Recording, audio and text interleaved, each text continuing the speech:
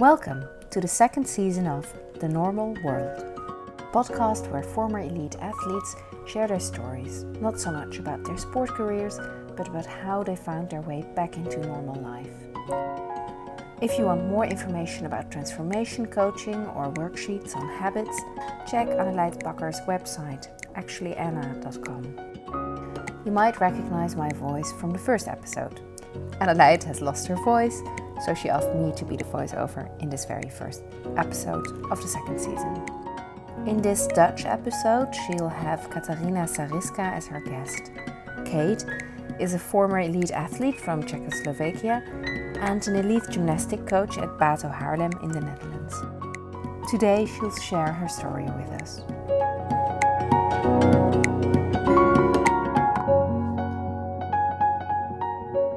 Hi Kate, hoe gaat het?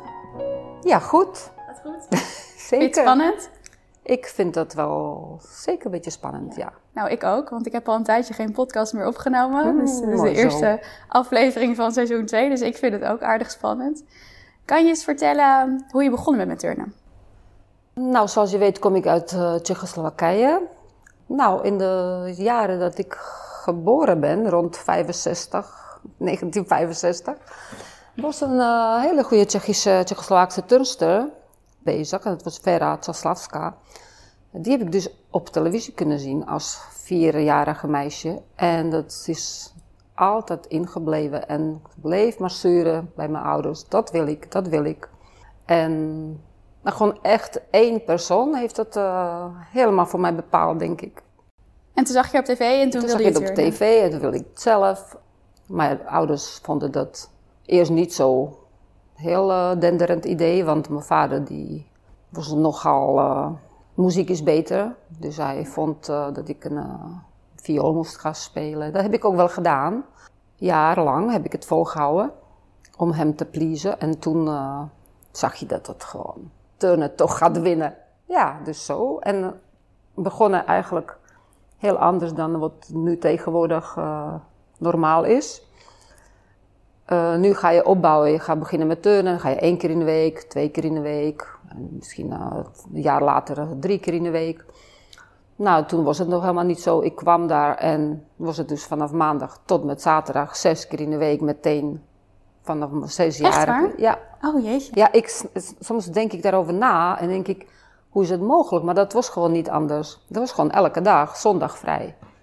En was dat omdat het zo vaak aangeboden werd dat je gewoon erheen kon? Of was het gewoon standaard dat je echt 6 keer in de week ging? Er was helemaal geen andere mogelijkheid. Iedereen die er was er elke dag.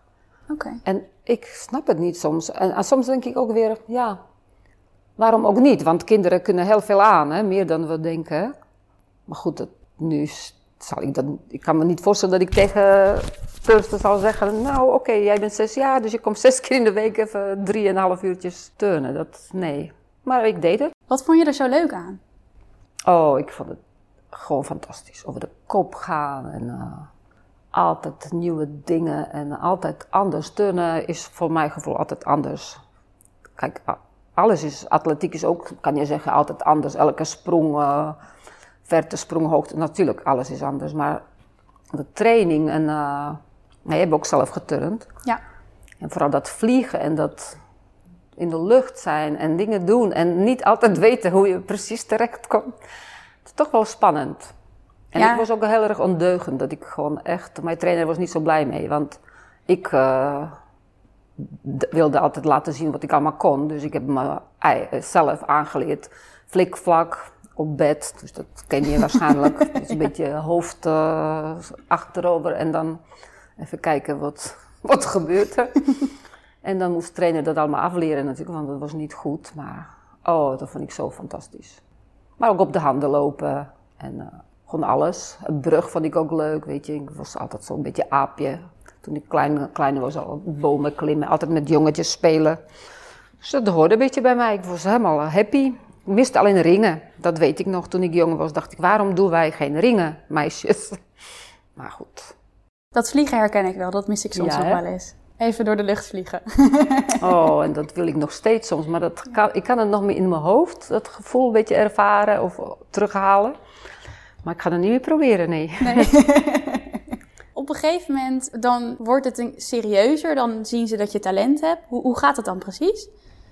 Nou, sterker nog, niemand zag dat ik talent had. Oh, oké. Want ik was veel te groot en mijn voeten gingen naar binnen en ik weet veel wat allemaal. Het was niet zoveel goeds aan mij, geloof ik. Behalve dat ik goed wilde worden, dat wist ik wel. Nou ja, op een of andere manier... Ik had er altijd heel hard voor moeten werken, maar dat vond ik juist eigenlijk het leukste aan steeds meer en meer en meer kunnen, weet je. Ook met simpele dingen, met krachtoefeningetjes en zo. Want als iemand 20 keer iets heeft gehaald, dacht ik, nou dan moet ik maar 21. En zo ging het. Nou ja, en dan word je beter natuurlijk, hè. Mm-hmm. Want hoe harder je traint, hoe beter het gaat. Als het goed is. Ja, maar op een gegeven moment dan ga je naar een andere club. Ik weet niet zo goed hoe dat werkte toen. Nou goed, het was gewoon een schoolzaaltje. Zoals ook hier ook nog steeds misschien ook is bij sommige clubjes. Na schooltijd kwamen we rond 4:30. Moesten we toestellen opbouwen. En aan het eind van de training alles weer opgeruimd. En zo ging het elke dag. Alleen vrijdagavond kon het blijven staan. En nou ja, toen kwamen eerst de wedstrijdjes. Volgens mij was ik 9, als ik me goed herinner. En toen ben ik uitgekozen in zo'n soort selectie. Zoals het hier is, dan oranje selectie. Dan was het in Tsjechoslowakije een soort rode selectie. Wij hadden zo op de trainingspak zo'n rode leeuw. Ik kan dat niet zo goed uitspreken. Dat was...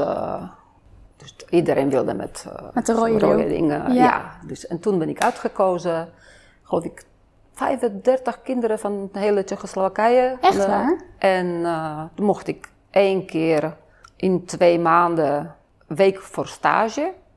Nou, dat was helemaal fantastisch. In mijn eentje met mijn trainer, want ik was dan toevallig alleen uit mijn club.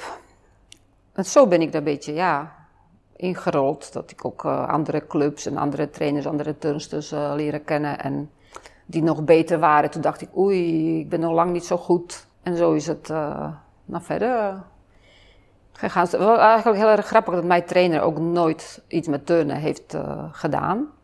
Hij heeft eigenlijk alles aan mij geleerd, want ik was eigenlijk zijn eerste pupil die dat best lang heeft volgehouden, zeg maar. En dat is eigenlijk wel heel grappig. Dat heeft hij best goed gedaan, denk ik dan, voor het eerst. Ja. En toen, wat was je doel? Wilde je ook naar de Olympische Spelen? Ik wilde goed worden. Olympische Spelen, dat had ik zeker in mijn gedachten. Hoewel ik, dat zeggen heel vaak kinderen, maar wat houdt dat in? Hè? Maar voor mij was het toch altijd maar heel hard werken. En dat ik echt goed wilde worden, dat herinner ik me heel erg. En had je toen al het idee dat je topsport deed toen je zo 1 keer in de 2 maanden op stage mocht en zo? Of kwam dat pas later? Nou, ik moet wel zeggen dat dat inderdaad toen al een beetje was. Want het was alles al... Ik zat ook op speciale school. Ik moest, omdat wij 's ochtends gewoon naar school gingen en onze trainingen waren in de schoolzaal, is wel geregeld dat ik naar een andere stad kon gaan trainen waar ze echt een zaal hadden. Nou, dan vond ik dat wel best topsport dat ik als 9-jarige met de bus om 5 uur 's ochtends in mijn eentje 3 keer in de week heb gereden naar een andere stad en dan terug en dan naar school en 's middags nog een keer trainen. Ook zonder mijn trainer, gewoon echt naar een andere club, want mijn trainer had ook nog een andere baan. Dus ook zijn bijbaantje, zeg maar. Want hij heeft gewoon overdag gewerkt en 's middags... Maar het was wel zo iemand die alles uitgezocht had, weet je. Daar heb ik ook wel best veel van hem geleerd. Je hoeft niet alles zelf te kunnen. Oh, dit kan ik niet. Nou, dan ga ik iemand anders vragen. En ben ik even bij de buren geweest 3 keer in de week. Denk ik 2 jaar lang. En toen? Nou, en toen werden natuurlijk wedstrijden steeds belangrijker. Het wedstrijdsysteem was anders dan nu. Ik weet trouwens niet helemaal hoe dat daar nu is, maar ik denk dat het lijkt op wat het in Nederland is. Maar toen ging het zo. Je had wonen in de stad, dan heb je kampioenschappen van zeg maar de stad en dan regio en dan Slowakije. Want het is Tsjechoslowakije, dus Tsjechië, Slowakije. Dus ik woonde in Slowakije. En dan stroomde je door, de beste stroomde steeds hoger en hoger. Dus het was niet al vanaf het begin verdeeld in niveau. Oké. Dus je begon tegen iedereen. En, nou, dan was ik de beste van de stad, joepie. Maar dat was nog lang niet genoeg natuurlijk. En toen ging het verder. En beste 20 uit Slowakije en beste 20 uit Tsjechië gingen dan samen voor kampioenschappen van Tsjechoslowakije. Nou, en dat is mij volgens mij de derde turnjaar al gelukt. Dat ik op de Tsjechoslowaakse kampioenschappen zeg maar terecht kwam. Nou, het was niet altijd succes, maar ik wilde toch altijd goed worden. Dus ik had toch nog hard moeten werken. Want volgens mij viel ik gemiddeld 5 keer van de balk. Maar maakt niet uit, ik ging maar door. Ik denk dat ik 13 was. En toen hebben ze besloten in Tsjechoslowakije dat ze intern alles willen inrichten.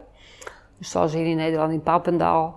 Zoals het vroeger wel in Papendal was? Precies. Dat je daar ook woonde? Ja. Oké. En toen heb ik dus de vraag gekregen of ik er mee wilde verhuizen. Ja. Het was voor mij dan 12 uur met de trein.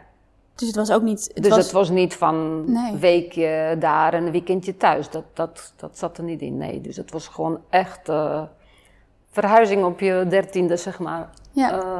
Heb je dat toen gedaan? Ik heb het zeker gedaan, want ik wilde natuurlijk niks anders dan turnen. En, Wat vonden je ouders daarvan? nou, dat is wel grappig, want daar praat ik nu dan alleen nog met mijn moeder over. Want vader is er niet meer. En ja, het was gewoon een andere tijd. Mijn moeder vond het ook allemaal spannend en eng. Maar ik wilde dat zo graag. En mijn trainer mocht ook mee. Hè. Dat was ook zo dat persoonlijke coaches meegingen. Ik weet echt, vraag me niet hoe dat kan. Want hij opeens ook niet meer hoefde echt werken. Want hij ging daar gewoon en kreeg hij volledig betaald. Want het was natuurlijk nog een hele andere tijd. En dat maakte dat ook voor mijn ouders denk ik wat makkelijker. Ja.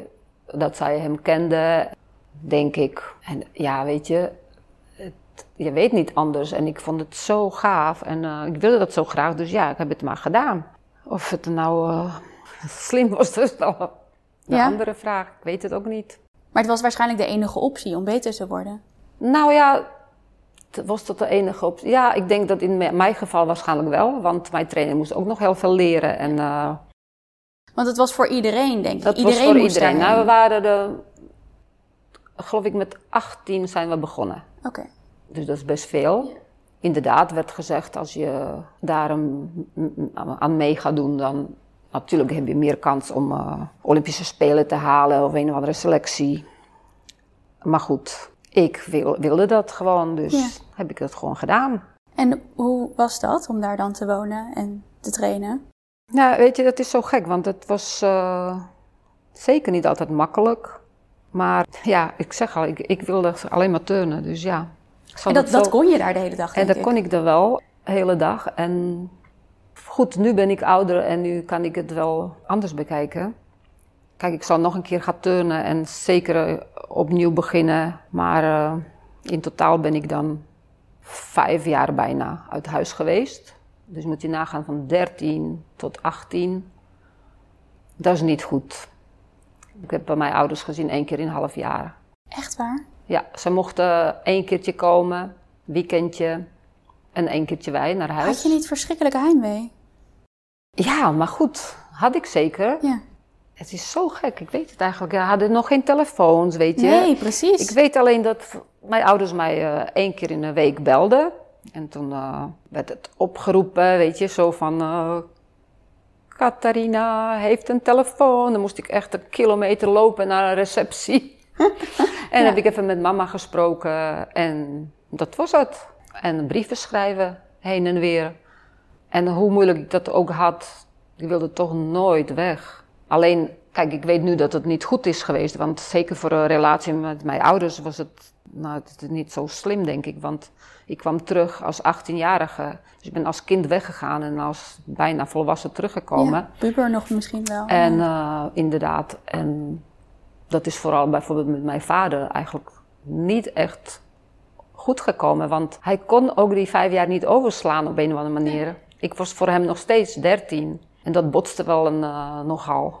Moeder kon het dan wel iets beter, maar ja, eigenlijk zal ik dat echt nooit met mijn kind willen. Maar ja, weet je, als ik met mijn moeder over praat, dan zegt ze ook ja, maar we wisten ook niet. En we dachten van ja, als jij dat zo graag wil. En we hebben je altijd gevraagd en jij wilde altijd terug daarheen. Dus ja, en weet je, heel veel ben ik ook vergeten niet. Maar dat komt doordat ik turnen zo leuk vind, dat ik gewoon gek ben op turnen, denk ik. En heeft dat dan, want het was ter voorbereiding voor nationale, internationale wedstrijden? We begonnen in een jaar voor Olympische Spelen in Moskou. Dus in 1979 ben ik naartoe gegaan. En het idee was inderdaad misschien Olympische Spelen in Moskou te halen. En, in 1 jaar? Ja, maar was ik natuurlijk al wel best goed. Het was niet voor niks gevraagd natuurlijk.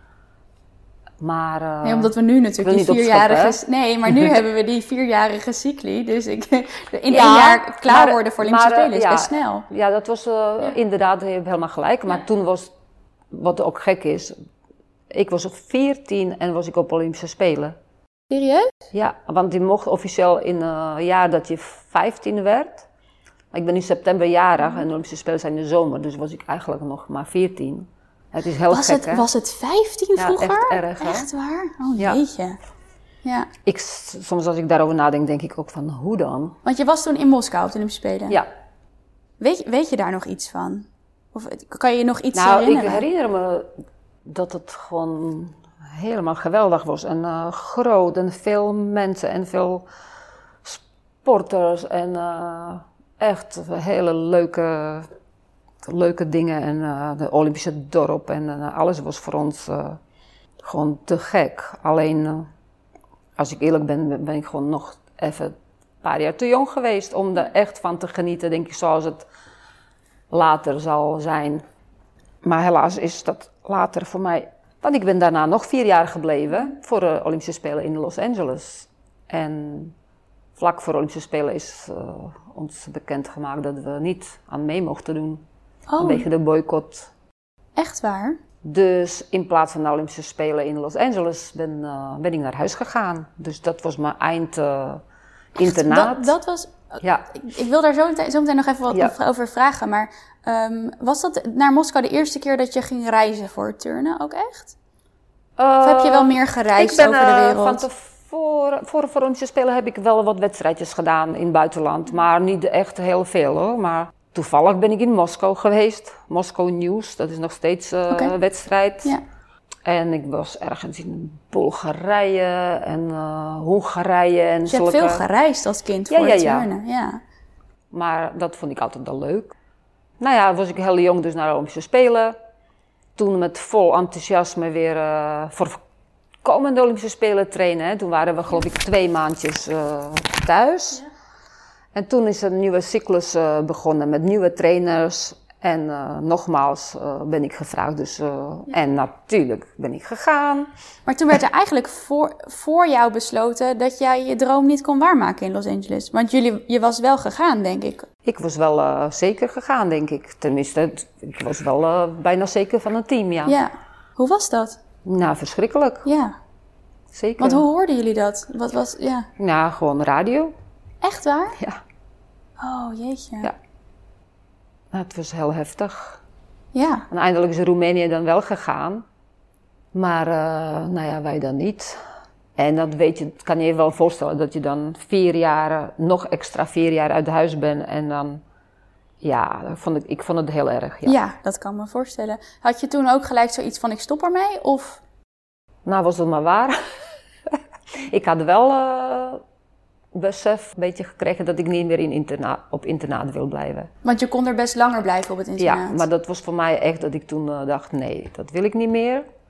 Maar ik wilde nog zelf verder gaan turnen. En ik vond het helemaal fantastisch dat ik daarna nog eigenlijk, weet je leert zoveel in de jaren dat je traint. En eigenlijk werd ik, 18, 19 en toen dacht ik, eigenlijk weet ik nu pas wat mijn lichaam nodig heeft. Wat ik, weet je leert jezelf kennen en maar toen had ik een grote dilemma.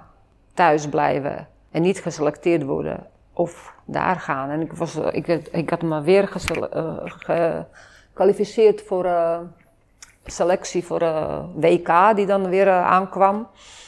Daar mochten jullie wel aan meedoen? 85. Maar de voorwaarde was dat ik op internaat moest. Dus ik was 7e geworden, dat weet ik nog, 7e van land.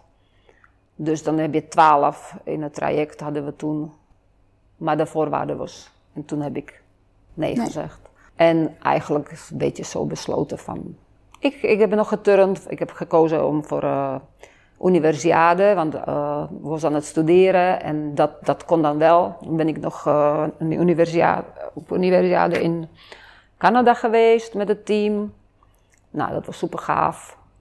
En toen tot besef gekomen dat ik toch niet verder kon zonder dat ik op internaat ben, want dat ging niet toen. Maar dat lijkt me geen makkelijke beslissing.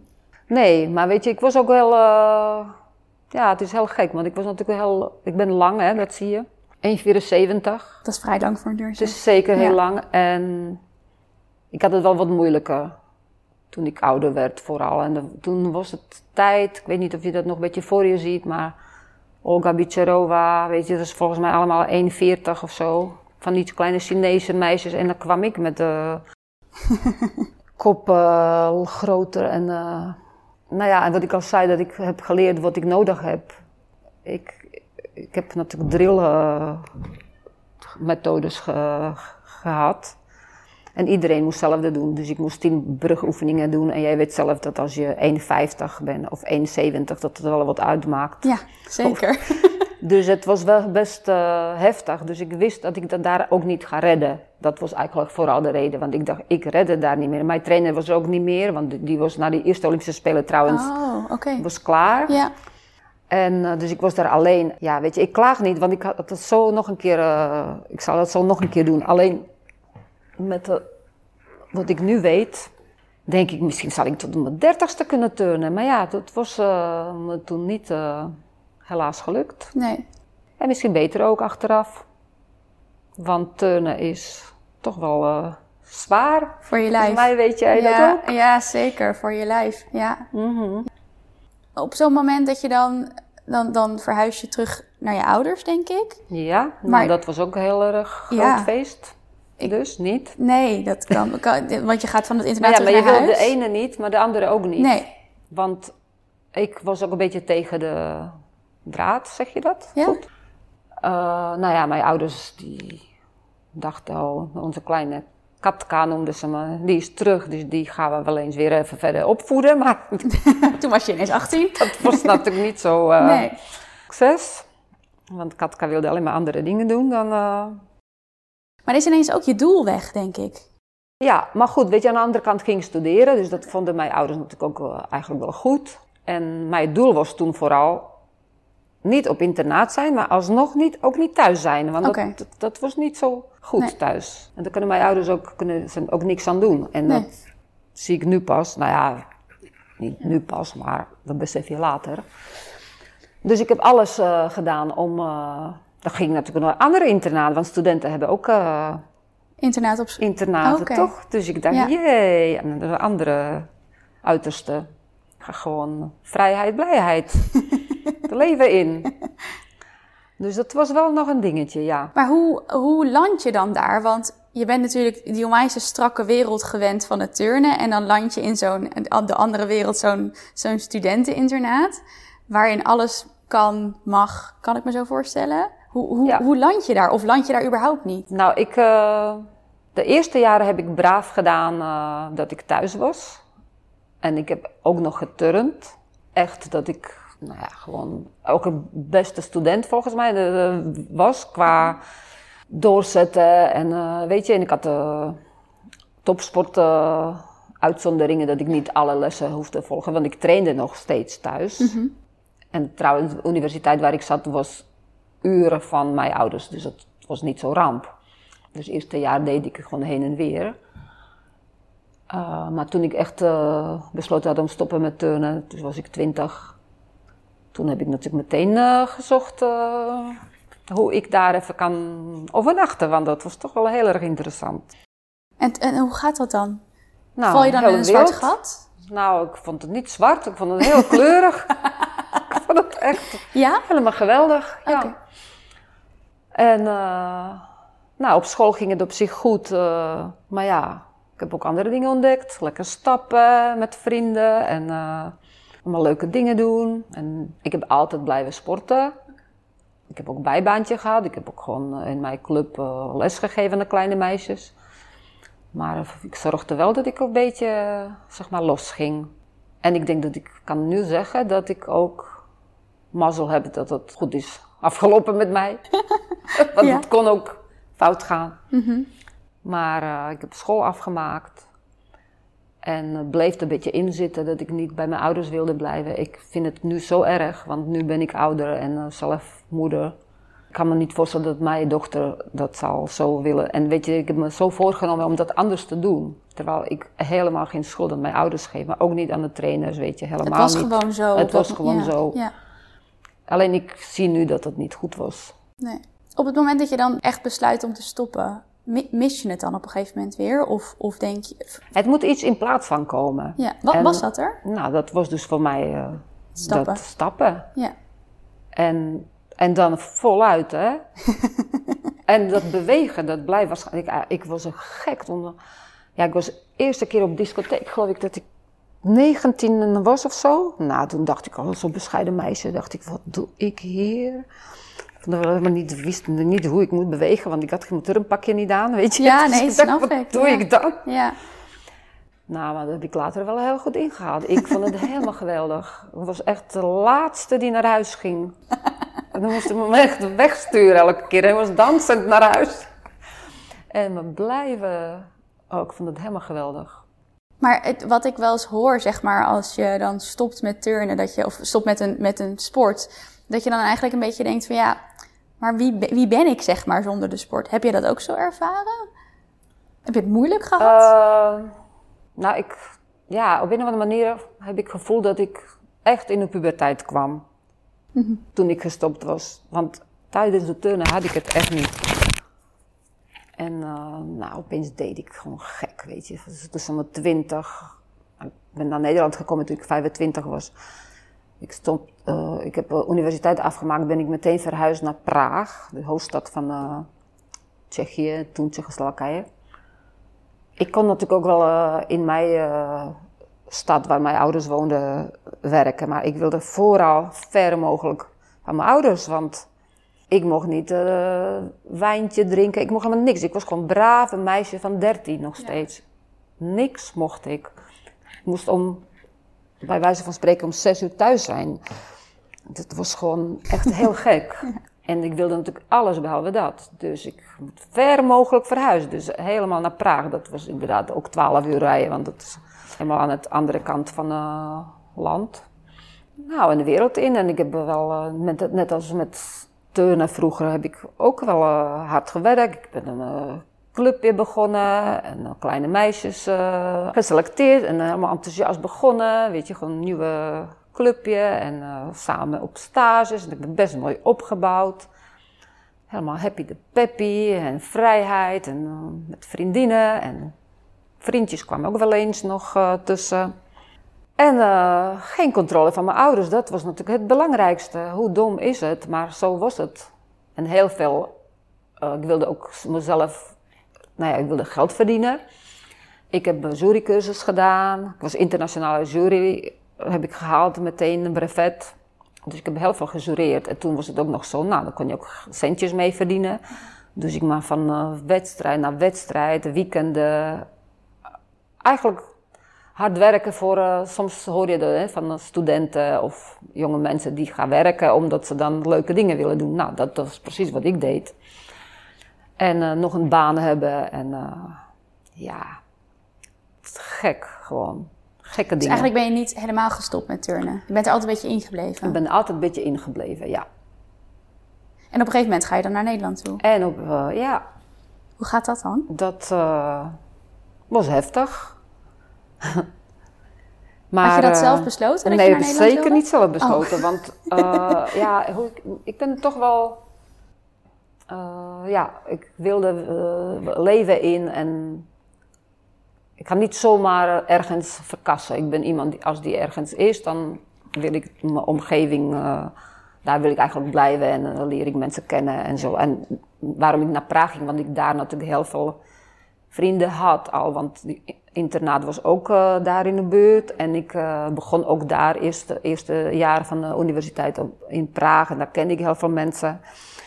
Ik denk dat ook bepaald werd doordat mijn beste vriendin daar ook woonde. Dus, en we wilden samen wonen, want we gingen allemaal te gek doen. En dus ik had het helemaal zo gepland en zo is het ook gegaan. En toen besefte waarschijnlijk mijn vader en moeder van, we zijn we haar kwijt.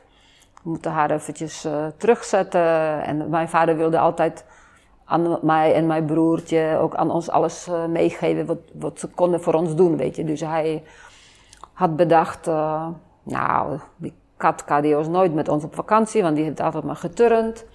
En nu heeft ze school af, dan werkt ze jaren. Nou mag ze eindelijk op vakantie, dus hij heeft voor mij geregeld dat ik 3 maanden ergens naartoe kon. Oh, wow. En ik mocht kiezen tussen Zwitserland, en toen koos je Duitsland en Nederland. En ik vond het helemaal niet zo leuk. Nee. Want dat is voor mij in mijn eentje. Hè. Het lijkt wat ik zei, ik wilde stappen en van alles. Maar ik ben dan weer niet zo dapper dat ik rugzakje en dat ik eventjes wereldreis ga maken. Helemaal niet. Nee. Dus ik vond het moest je weer ergens in je eentje heen? Eigenlijk een beetje zoals het internaat. Ik vond het eigenlijk best spannend. Ja. Maar ik dacht, weet je, ik snapte ook wel dat mijn vader, dat het ook wel goed voor mij was om Engels te verbeteren. Dat was een beetje de bedoeling. Want we leerden wel Engels, maar dat stelde niet zoveel voor. Want we hebben alleen maar Russisch moeten leren, verplicht. Dus ik dacht, goed voor je, weet je. Dus dat gelukkig had ik wel besef van, het is allemaal goed. Alleen is het anders gegaan dan ik had gedacht. Vooral heb ik Nederland gekozen, want ik ben hier geweest op de wedstrijd. Jeetje, dat was nog voor de Olympische Spelen. Zie je, dat ben ik helemaal vergeten, klopt. Ja. En dat was in mei. En de wedstrijd was in Zandvoort. Vraag je me niet hoe dat kan, want in Zandvoort is volgens mij... Heb je daar wel eens... Ik weet het niet. Het was gewoon echt in Zandvoort, in een of ander gymzaaltje. Dan hebben we het interland gehad, Tsjechoslowakije tegen Nederland. En het was maar mooi weer. 25 graden. En ik hield altijd al van de zee. Ik ging altijd met mijn ouders naar Bulgarije, Roemenië. Dat was natuurlijk bij ons in de buurt. En toen was ik helemaal... En ik vergeet nooit van die lange werpige schelpjes. Dat is een mooi land, weet je. Altijd zon en... dus papa zei, je mag kiezen. En het was maar meteen Nederland. Alleen had hij niet gezegd dat het 3 maanden ging regenen. Dat doet het namelijk ook heel veel. Het was echt erg aan de lijn. De eerste jaar... Die 3 maanden werden natuurlijk langer. Maar zo ben ik dan ook weer, weet je. Dan ga ik weer doorzetten. Want ik denk, het begint net een beetje te wennen. Ik wil eigenlijk nog meer... Ben je ooit wel weer terug verhuisd? Of ben je gewoon hier gebleven? Ik ben alleen maar teruggegaan om spullen te pakken. En mijn huis in Praag verlaten. Dus mijn vader, ik denk dat echt... voor mijn ouders had het zo erg moeten zijn. Want dat was allemaal niet de bedoeling geweest natuurlijk. Nee. Maar ik denk dat ik gewoon zocht naar het ergste wat er maar kon zijn.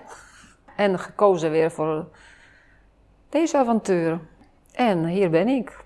Heb je, toen je hier naar Nederland ging, zeg maar die vakantie, die 3 maanden, en toen hier bleef, heb je toen gedacht, oké, dan ga ik nu helemaal stoppen met turnen. Ik doe gewoon een nieuw leven? Nee, want ik begon meteen hier met turnen. Echt waar? Alweer dat was het plan? Dat was niet het plan. Nee.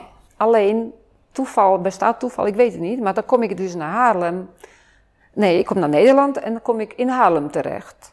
Mijn vader had connecties met zijn werk, Hooghovens. Ik kom van een stad, net als Amuiden, weet je. Dat is een hele grote Hooghovens. Dus, en toevallig heeft dus dat meisje bij in Amuiden gewerkt en in Haarlem gewoond. Dus ik kwam bij haar terecht om bij haar te wonen 3 maanden lang. Maar ik had natuurlijk al heel snel van tevoren gezien dat in Haarlem een Bato Haarlem de turnclub was.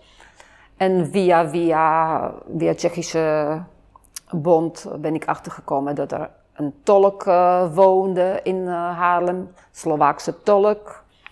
En dat was... Want je was natuurlijk best een gerenommeerd jurylid, dus je had wel ook die connecties, denk ik. Ja, maar toen ben ik... ondertussen ben ik dan weer met de jury gestopt. Nee, oké, maar dat maakt niet uit. Ja. Maar kwam ik en ik wist, volgens mij meteen de tweede dag, heb ik dus telefoonnummer gebeld. Ook niet van tevoren, maar pas toen ik hier was. En toen kreeg ik Eva aan de lijn. En dat was een Slovaakse vrouw die getrouwd was met Freek Guit. Die ken je. Ja. Dus en hij was de trainer van Bij de jongens Bato, bij Bato. Dus zo ben ik in de turnzaal bij Bato gekomen. Wat Schoolzaaltje ook, ja. hè. Dus eigenlijk terug naar het begin. Ja. Wat was het plan toen je in Nederland kwam? Want je zegt, een beetje Engels verbeteren en teruggaan. Ja, en het werd na 2 dagen, ik beland in een turnhal. En toen? En alles behalve leuk was het. Want ik vond alles spannend. Want Engels kon ik echt niet zo goed. Nog steeds niet. Nou haal ik alles door elkaar, alle talen. Ja. Dat is Slovaaks, Tsjechisch, Russisch, Nederlands. Nou ja, je hoort mij.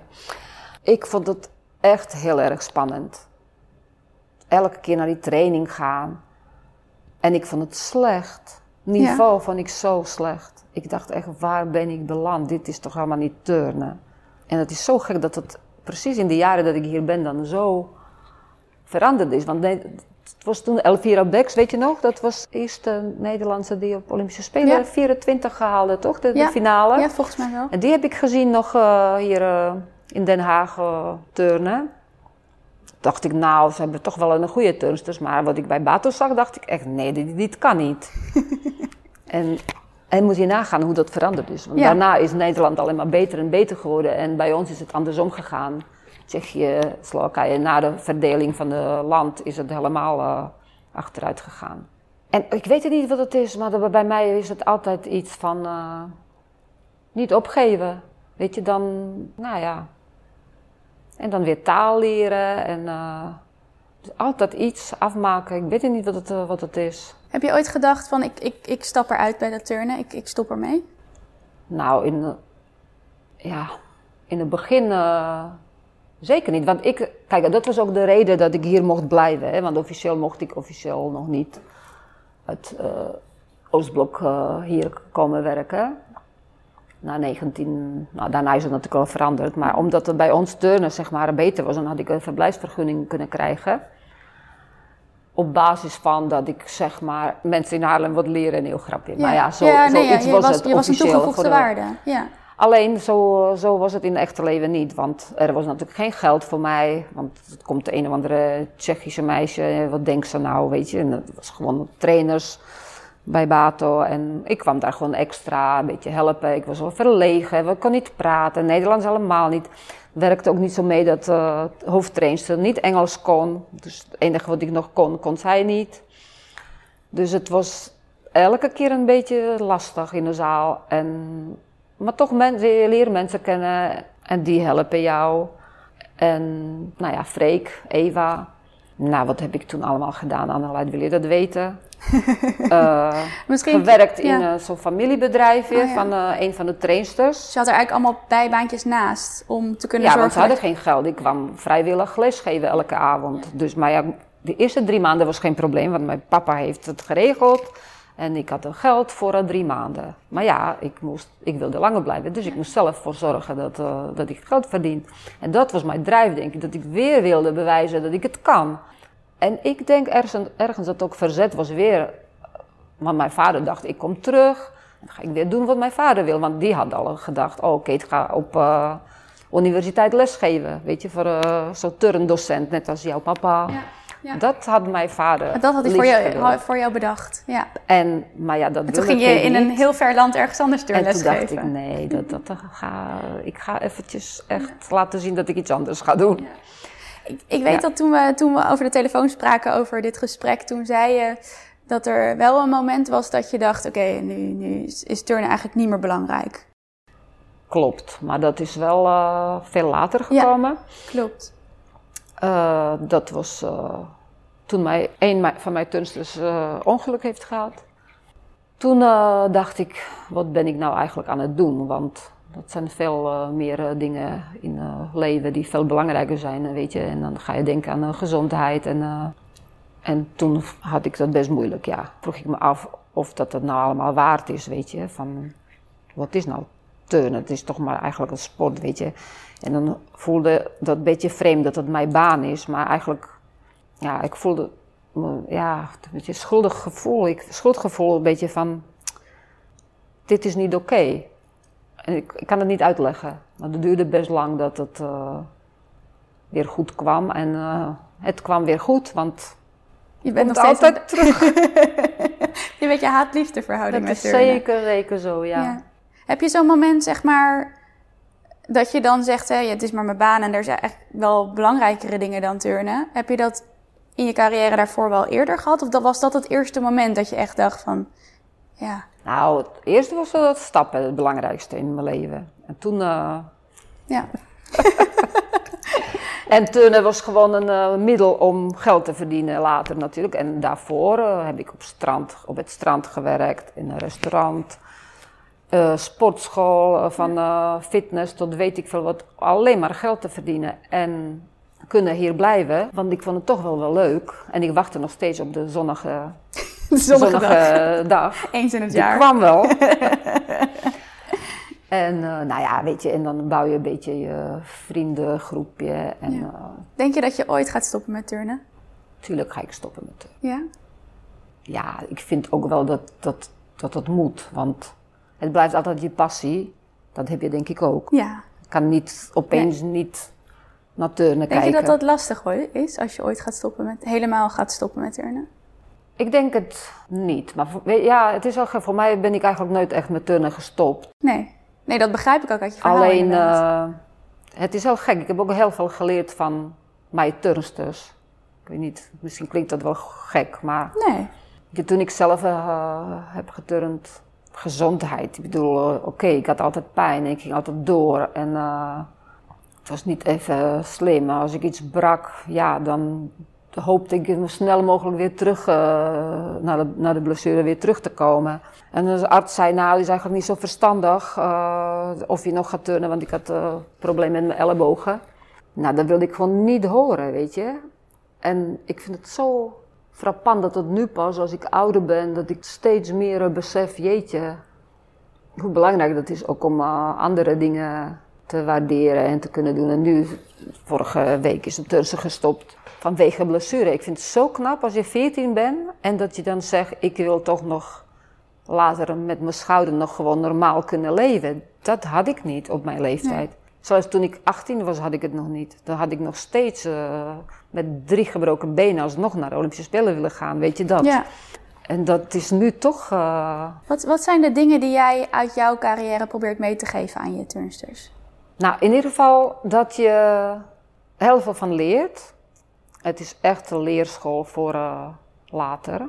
Ik denk dat als je echt tot de grenzen steeds verlegt, dat je er echt heel veel van leert. En ja, weet je, het is niet ook makkelijk met topsporten, denk ik, te leven. Want mijn man die denkt van, jeetje, niet alles hoeft topsport te zijn, weet je. Want ik ben met alles zo, dan ga ik voor of ga ik niet voor, weet je. Nou ja, ik denk dat ook turnsters wel belangrijk is. Dat ook de kant van hard werken, dat toch wel heel veel voor je kan betekenen later. En dat je er beter kan worden. En, ja, maar ik heb ook natuurlijk wel gezien dat het heel vaak...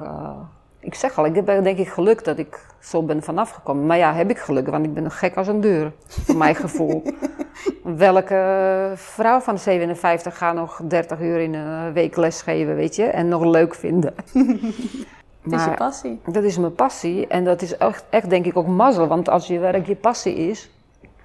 Dan voelt het niet als werk, dan voelt het ook niet als werk. Nee. Alleen ja, we worden wel ouder en wijzer. Ja. Gelukkig. Je noemde net iets, hè? Wat voor dingen, zeg maar, uit je carrière zeg je... Ja, dat zijn eigenschappen die ik, of positief of negatief, die ik nu nog elke keer meeneem. Waar ik misschien een beetje last van heb of waar ik juist heel veel profijt van heb. Ik geef nooit op. En ik denk dat het ergernis... Mensen vinden dat soms ook bij Bato. Weet je, ik zit al 32 jaar bij Bato Haarlem. Nou, als ik iets in mijn hoofd heb, dan ga ik zo lang door tot ik dat voor elkaar krijg. En dat is echt, dat kan niet anders dat ik dat door de sport heb ontwikkeld. Want weet je ook, geef gewoon niet op. Als ik een nieuwe brug vind dat we moeten hebben, dan ga ik zo lang door dat die nieuwe brug komt. En dat het voor turnsters beter wordt. En dat het met scholen geregeld wordt. Want Baten was helemaal niet zo... het was wel een topsportvereniging, maar het was überhaupt in Nederland niet zo bekend. Dat de loodscholen en zulke dingen. Maar ik bedoel, als ik iets wil, dan geef ik echt nooit op. En het is ook thuis, hè. Stomme dingen. Dat mijn man denkt, jeetje, Kate, lekker belangrijk. Ik ga echt niet opgeven, weet je. En dingen waar je misschien last van hebt? Nou, precies hetzelfde. Ja. Dat ik niet weet wanneer ik moet stoppen. En kijk, dat ga je opbreken. Ja, ik merk wel dat ik nu toch wel ouder ben. En dat het misschien niet altijd slim was dat ik alles met het tempo en enthousiasme gedaan zoals ik dat heb gedaan. Maar de maat, ik kan niet echt... Ja, ik weet het niet. Het is gewoon altijd alles. Dat heb je ook heel veel gebracht. Maar ook denk ik, Ja. Maar ja, weet je, zo is leven. Ja. En het enige wat je kan doen is... Kijk, ik had wel een paar dingen wat ik wel wist. Wat ik aan mijn ouders heb gezien. Wat ik ze ook helemaal niet kwalijk neem. Maar zij hebben die 5 jaar dus overgeslagen. En mij altijd als 13-jarige echt tot mijn 50ste, mijn vader, dat is echt heel gek. Toen ik zelfs mijn kind kreeg, dan was ik nog in staat om met mijn man te praten. Want zo van, nou ja, wat moeten we met haar, hè? Dat is toch net als ik nog steeds 13 was, weet je. Van, er werd over mij gepraat net als ik ook een kind was. Dus hij was de volwassen man en ik was een kind. Mm-hmm. Nou ja, dus ik dacht... en ik mocht natuurlijk nooit iets, mijn ouders waren best streng. Neem ik ze helemaal niet kwalijk, maar ik wist wel dat ik dat anders met mijn eigen kind ga doen. En dat heb ik ook gaan doen. En dan vind ik fantastisch dat mijn kind alles aan mij vertelt. En nou, wat ik van als turnster heb gezien en geleerd op internaat, is vooral hoe ik dat niet wil hebben. En dat ik adviseer geen turnster om uit huis te gaan. En hoewel in Nederland dat anders kan zijn, want als je weekend thuis bent, is het toch wel anders dan... Ja. Dan 1 keer in het half jaar. Precies. Ja. Het is gewoon niet goed. Kinderen horen bij de ouders. En ouders die... Ja, dat besef je. Hoe ouder ik ben, nog meer en meer, weet je. Zeker, ja. En ik kan alleen maar zeggen dat ik dat gemist heb. En mijn ouders. En ik geef ze niet schuld. Dat kon ook niet anders. Wisten niet anders. Dat was vooral ook mijn keus. Maar nu zal ik het anders doen. Dat is misschien een mooi bruggetje naar de allerlaatste vraag die ik je wil stellen. Als je nou advies zou mogen geven nu... als volwassene aan jouw jongere zelf. Wat zou je dan tegen de jonge Katka zeggen? Ja, wordt 30 jaar later geboren. Nee, grapje. Want ik denk dat het nu... ja, weet je, dat zijn van die gekke dingen. Maar ik ben ook heel anders opgevoed. Wij hebben geleerd om... We mochten niet, ja, weet ik niet. Nooit geprotesteerd, weet je. Als er iets tegen mij werd gezegd, dat was het. Dat deed ik. In een zaal dan, hè, op de training. Ik denk, als ik nu zal turnen, ik denk, oh jeetje, dat zal mijn tijd zijn, weet je. Dat ik kon zelf bepalen met de trainer, dat ik tegen de trainer zal mogen zeggen, vandaag voel ik me niet goed. Ik kan misschien vandaag minder oefeningen doen. En morgen denk ik, wauw, dat is zo jammer. Maar ja, weet je, je kan de tijd niet terugdraaien. Nee. Dat zat er gewoon niet in. Dat is ook leven, dat het toch altijd... Je kan dat niet terugdraaien. Nee. Het is zoals het is. Ik heb nergens spijt van. Ik zeg wel, ik ben blij dat er niet fout is gegaan, want dat had wel gekund. Maar ik zal nog een keer gaan turnen. En liever natuurlijk in tijd zoals nu. Ja. Want ik denk dat het doorzetten en dat zal ik nog steeds wel hebben. Ik heb wel trouwens moeite met als turnsters, hoe moet ik het zeggen? Als je er niet helemaal voor gaat. En dat is natuurlijk helemaal niet fout. Maar dat is dan echt mijn valkuil. Dat ik dan altijd denk van, maar hoezo? je bent toch hier om te turnen? Ik vind het toch zo jammer, maar zo werkt dat niet. Nee. Het duurt ook lang tot je het beseft dat niet iedereen hetzelfde is. Nee. Ja. Dankjewel voor je verhaal. Nou, jij ook, want het is wel een onderwerp om... Ik ga nog verder met denken, denk ik. Ja. Het is echt zeker goed, ook voor mij. Dus ook dankjewel. Graag gedaan.